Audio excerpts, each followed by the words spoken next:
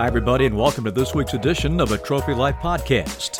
This is Bob Rathman greeting you from Atlanta, and we would like to remind you that, as always, our podcast is brought to you by Werner, the official sponsor of the Werner Ladder Naismith Coach of the Year Awards and the official ladder of professional contractors everywhere. Werner, the #1 pro ladder. Step up your game with Werner Ladder. Go to stepupwithwerner.com to learn more. Tuesday night, Stanford's Tara Vanderveer, a two-time Werner Ladder Naismith Coach of the Year winner, became the winningest women's college coach of all time after Stanford won at Pacific. Career win number 1,099 pushed Tara one ahead of the late Pat Summitt of Tennessee. We send along our congratulations to Coach Vanderveer. As the college basketball world cheers Tara this week, we are also saddened to learn of the passing of Sue Donahoe at the age of 61 after a brief illness. Sue was a former director of both the women's and the men's NCAA Division I basketball tournaments. She was named part of the Women's Basketball Hall of Fame class of 2020, but that ceremony was postponed due to the pandemic. After a career in coaching and administration, she joined the NCAA in 1999, and for 8 seasons, she was the vice president of women's basketball and is the former director of the K-Yow Cancer Fund. Time for our Jersey Mike's news and notes. In the top 25, number 18 San Diego State had the biggest jump, climbing 6 spots after beating the number 23 then-ranked Arizona State Sun Devils. And number 15 Florida State jumped 5 spots, while number 14 Texas Tech matched West Virginia's rise of 3 spots. Florida State dropped its ACC opener the past 3 seasons, but this time the defending league champions got the conference schedule started off right. Freshman guard Scotty Barnes scored 14 of his 16 after halftime, and the 15th-ranked Seminoles pulled away midway through the second half to beat Georgia Tech 74-61 on Tuesday night. In the Big Ten, Kofi Cockburn dropped a career-high 33 as number 13 Illinois opened their conference play in the Big Ten with a 92-65 blowout of Minnesota. Our Citizen What to Watch For this week. Citizen, the official watch of the Naismith Trophy. Citizen EcoDrive watches are sustainably powered by light and never need a battery. Big one coming up in Lubbock on Thursday as number 5 Kansas plays at number 14 Texas Tech. Sunday, number 13 Illinois goes that-a-way to Piscataway to meet unbeaten and 19th-ranked Rutgers. Ron Harper Jr. scored 19 of his 27 Monday night. The Scarlet Knights whipped Maryland 74-60. It marked the first time that Rutgers has won its Big Ten opener, and they won at Maryland, the defending conference co-champs. The Scarlet Knights had not won a Big Ten opener since joining the league in 2014 and were 16-73 in conference play before going 11-9 last season. My guest this week is ESPN's lead college basketball play-by-play man, Dan Shulman. I'll chat with the former National Sportscaster of the Year in a moment, but first, this from Jersey Mike's. Good things come to those who wait. At Jersey Mike's, they also come to those who don't. Download our app, order ahead, and skip the line. Cut to the Chase by Jersey Mike's. Be a sub above. A thrill to be checking in with Dan Shulman of ESPN.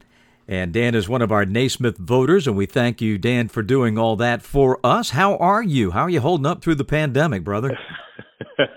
Good to talk to you, Bob. Good to hear your voice. I'm doing all right, like everybody, just trying to figure out things until whenever the time comes that we can kind of get back to normal. But I'm doing okay. I'm in Charlotte right now. I've called a couple of games for ESPN from a studio here. I've called a couple on site. I've had a couple get canceled, so it's a little bit of this and a little bit of that right now. Well, I wanted to ask you about that, calling games at home or in a studio. For our fans that are listening to this podcast, this is a very different way that they're having their games delivered. What has the reaction been, first of all, from the fans that you've spoken to, and then how has it been for you? What adjustments have you had to make? Right. So I've had a few different situations. So it began for me back during the baseball season, and I called every Toronto Blue Jays game from a studio in Toronto. They played their home games in Buffalo because of the border restrictions, so they couldn't be in Canada. And if we went down to Buffalo to call the home games, when they went on the road, we weren't allowed to go with them, and we couldn't go back to Canada without quarantining. So we were really caught in kind of a unique spot. So we did all 60 games from a studio in Toronto, and our crew there did an unbelievable job of making it the best it could be. It's the kind of place, like, if you ever wanted a man cave, this is the studio to have. Every monitor, huge monitors, but there are some things you just can't see as well. If there are a couple of runners on and a guy hits one into the gap, normally you look out at the field and you can see, where's the relay going? Is this runner stopping or being waved? And you just can't see all that on a couple of monitors. So you have to guess or delay or adjust or hope for the best sometimes. So, but I think our viewers, from everything that I gathered, were really pleased. And I think, like all of us, everybody was just so happy to get sports back, right? That they were happy to get the games. Then my next situation was calling the MLB playoffs for ESPN Radio, and I did that from Bristol, Connecticut. So I was in kind of a smaller radio studio, similar setup, but everything on a smaller basis, smaller monitors and so forth. And again, took some getting used to, and you're relying on what you're getting from a TBS or a Fox to see everything that you need to see. And then now for ESPN college basketball, like I said, I've done a couple on site. I've done a few from Charlotte, which is a different situation even. And I haven't done any from home yet, but they're installing a kit in my house next week when I go back home. And I think I'll do some from home for a few weeks, and then they'll decide if I'm coming back to the U.S. to be on site or if I'm going to continue from home. So it's not the same. It's not as good, but it beats the alternative, which is not doing games. And you just have to get comfortable in your new surroundings and realize what you can do and what you can't do. So when is the last time you've been home? I was home. I left home November 27th, I believe it was, to start the college basketball season. So, again, I'm in a tricky spot being Canadian. Just about everybody else I know, they go to a game and then they can go back home in between. And if their game gets canceled, they're at home. So, for example, the last two games that I was supposed to do have been canceled, but I'm still in Charlotte because I have other games I'm supposed to do before I go home. So, I was in Toronto the whole summer, either during the lockdown or then when the Blue Jays were playing. I was in Bristol for a month doing the baseball playoffs. Then I went back home. And when I go back home, I have to quarantine for 14 days. I can't just go out to Starbucks or anything like that. So I gotta stay at home. And now it'll end up being about 3 weeks that I'll be on the road this time. And then I'm going to go home over the holidays, and then we'll figure it out after that. I promise, fans, we'll get to college basketball in just a second. But I have to ask you, Dan, what is the reaction in Toronto with the Blue Jays and the Raptors, and for some of it, the Maple Leafs being displaced, and at least the hockey team could stay in Canada, but the other two teams are kicked out? What's the reaction up there for that? This might surprise people to hear it now, but from what I can gather, almost entirely understanding and positive. The pandemic is a major issue in Canada, but we are fortunate that it is not at the same levels as it is in the U.S. But I'm not downplaying it all. It's a major issue. Toronto is in lockdown right now. Some of the larger metropolitan areas are in lockdown. We are fully in the second wave, just like the U.S. is. But I don't know whether our numbers are 30% lower, 50% lower, 60% lower, whatever it is. They're still very significant, but it's better, for lack of a better term, than it is in the U.S. And I think from that perspective, most Canadians say, you know what, that's got to be the focal point. And it was, being close to the Blue Jays, being their announcer, it was hard on them. They didn't know where they were going to play right up to the start of the regular season. And then they played in a AAA facility that needed some modifications. And they were really on the road. They were on the road for 23 days between some exhibition games and then the beginning of the season before they knew they were going to play, and they got Buffalo up to speed. So it was hard for them. And it's, it'll be a challenge for the Raptors as well. I think it would be different, Bob, if they were allowing fans in the stands. If they were allowing fans in the stands, then fans would say, come on, we're really missing out. But even if they were playing in Canada, there is no way they would allow fans in the stands right now. So it's just a different mentality. So if there are no fans in the stands, I think most people are saying, you know what, it's not ideal, but it's important to keep, the border and the country as safe as possible, so we get it. Well, one of the games that you did get to call was one of the best we've seen in this still young college season, and that's the Villanova-Texas game that you did with our good friend Fran Fraschilla. What a game. Gosh, it had a little bit of everything and a dramatic finish. What a whale of a win for Villanova, and what a game you got to call. Yeah, and that was one of the two, I guess, that I've been on site for. We were down in Austin for that game, and I thought it was great. You know, you have to respect Villanova. Obviously, Jay Wright, future Hall of Famer, 2 national championships recently, and you just can't make them do things they don't want to do. They're just going to keep being Villanova. They're going to be so sound fundamentally. They're going to move the ball. They're going to take good shots. Texas is a very talented team, and everybody back from last year. And then they had a really good-looking freshman in Greg Brown. And I thought that was a really good learning experience for the Longhorns. They hung with Villanova for, 34, 35 minutes, whatever it was, and then Villanova just kind of was a little better at the end and wound up winning the game. One of the games that I had that was canceled that it was supposed to be yesterday, losing track of the days and the time like all of us are. Right. But I was supposed to do Texas at Baylor from Charlotte, but I was supposed to do Texas at Baylor. And what a fun game that would have been. You know, yeah. I mean, Baylor's as good as anybody in the country, right? Like they are in the top tier of teams that could win a national championship this year if we get that far. So very disappointing that I didn't get to call that one.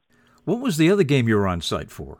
I did Richmond at Kentucky 2 weeks ago, I guess, and we were at Rupp Arena. I was with Jimmy Dykes, and so both games that I've done on site, neither one has been down from court level, which, as you well know, is where people like you and I do virtually every single game that we do when we are at the arena. So I don't know what your situation has been, but for both of the ones that I've done on site, we've kind of been up in Kentucky. We were in a little, I guess it's a little spillover press area or camera area. It's in the first row kind of the upper deck in the corner. Nobody was within 50 feet of us. We had all kinds of space. And then the one in Austin, we were actually in a private suite. Again, similar spot, kind of just underneath the overhang of the upper deck in the corner of the arena. So, you know, a very different vantage point. You and I are used to being right at midcourt. But in both instances, you know, we had monitors out in front of us too, in case it was tough to see anything looking down at the court. We could glance at the monitor.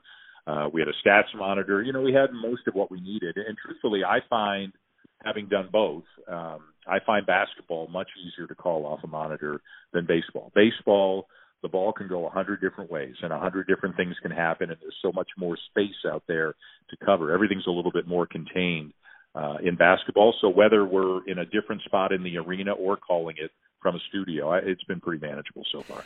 Dan, I think a lot of sports fans recognize you and that amazing voice of yours for the baseball coverage, but you over the last decade plus have become college basketball fans' go-to on ESPN with some of the top games. Growing up in Canada and not having the collegiate experience like we have in this country with teams and whatnot, you've really come to love the college basketball game, haven't you? Yeah, I have, and for most of my life, more than the NBA. Like if you go back to when I was a little kid, I followed the NBA a little bit, but it was a different time. You know, especially being in Canada, it wasn't like there were 20 games a week on TV out of the NBA or college basketball. You know, it's young people today can just wish for whatever they wish for and find the game on TV somewhere. You and I didn't have that opportunity, so it was really when I was 14, 15 years old, something like that, and my family. We took a trip over spring break down to Florida. My grandparents used to winter down in Florida. We went down there, and it was the early 80s, and everybody, okay, let's go to the pool or let's go to the beach. And I flipped on the TV and whatever day it was, and it was wall-to-wall NCAA tournament coverage. And I said, I'll see you guys later. I'll be right here. And I just fell in love with college basketball. And as you remember, the 80s was such an incredible time. Michael Jordan shot in 82. NC State Wolfpack in 83, Georgetown Villanova in 84. I'm sorry, is that right? No, Georgetown winning in 84, Villanova over Georgetown in 85.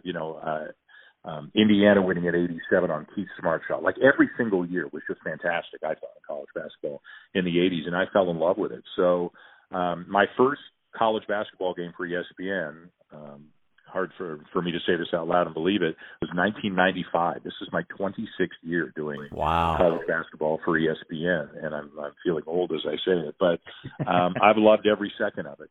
For a Canadian kid, who just loved basketball, to wind up spending so much time at Kansas, and Duke, and Michigan State, and Kentucky, and wherever else, North Carolina, it's been a blessing. And, to get a chance to work with Vital and Billis and Raftery and Elmore back in the earlier years, Doris Burley, so many great people. It's been a wonderful ride. I've been very lucky. It is an interesting phenomenon in Canada, and particularly in the Toronto metropolitan area, that once the Raptors came out of the scene and Vince Carter shows up and the NBA comes to Toronto on a full-time basis. Of course, they were originally in the NBA, but that was eons ago.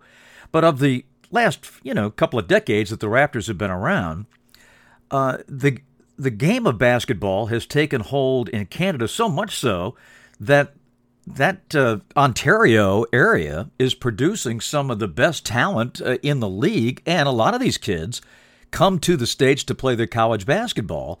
And we've seen the Raptors really start a revolution in basketball and not hockey in sending kids to the U.S. Yeah, it's been really quite something. I remember as a kid, we had a hoop on the driveway because I like to shoot, and nobody had that. Like, nobody had that. And now everybody has it. And for people my age, I can still remember before basketball was in Toronto. I can remember even before baseball, Major League Baseball was in Toronto.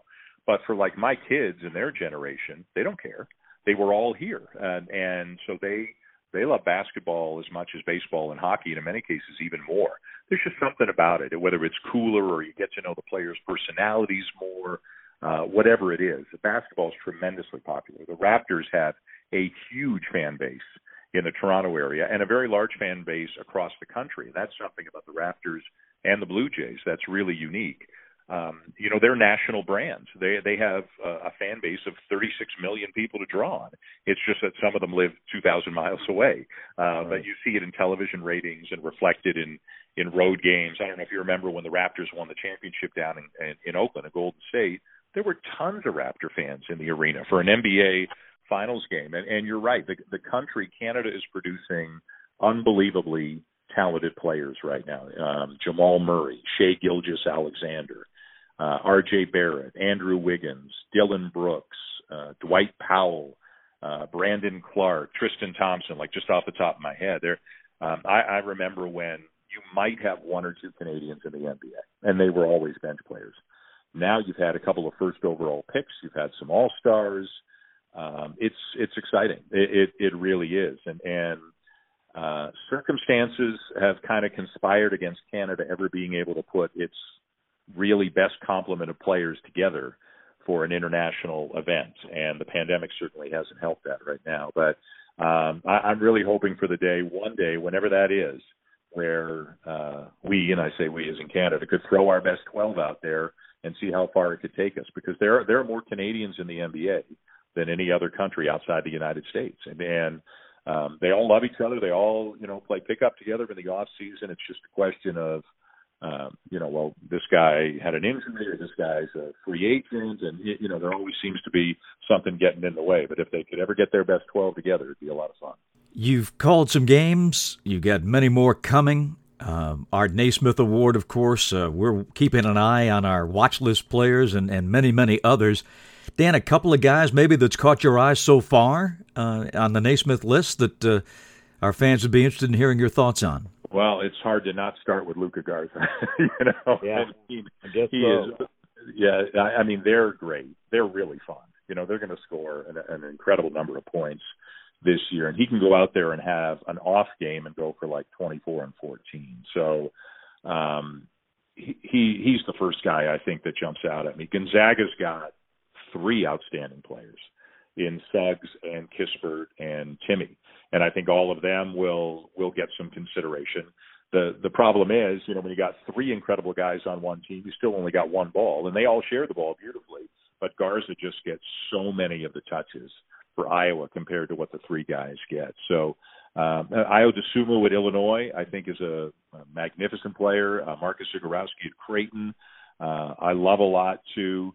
I think it's going to be a great year. I really do. I think it's a strong freshman class. I think we're going to have some great, assuming we get through it, have some great games and have some phenomenal tournament games. Who knows who will win it all? It's not like there's one clear-cut team, but if I had to pick one player, it just has to be Garza right now. The numbers he's putting up are absurd. When is your next broadcast that we can tune in for? Tentatively, it is Thursday night in Lubbock. I am supposed to fly to Lubbock. You and I are taping this on Monday. I'm supposed to fly on Tuesday. The game is on Thursday. Kansas at Texas Tech. Knock on wood. And then I'm supposed to go home Friday. And I would have a few games over the holidays from home. That, as I said, they're going to set up a kit in my house. I don't think we've gone far enough down the line where I can publicly say, here's what I'm doing. But I'm supposed to have a few nice games, over the holidays. But the next one for sure is Kansas at Texas Tech on Thursday. Fantastic. We will be tuned in, my friend. Thank you so much for taking time. I know our fans have really enjoyed this. You got it, Bob. Stay well. Stay safe. That's going to do it for this week's edition. Thanks for joining us. Stay tuned for more coming up 1 week from now. Until then, Bob Rathman from Atlanta saying so long.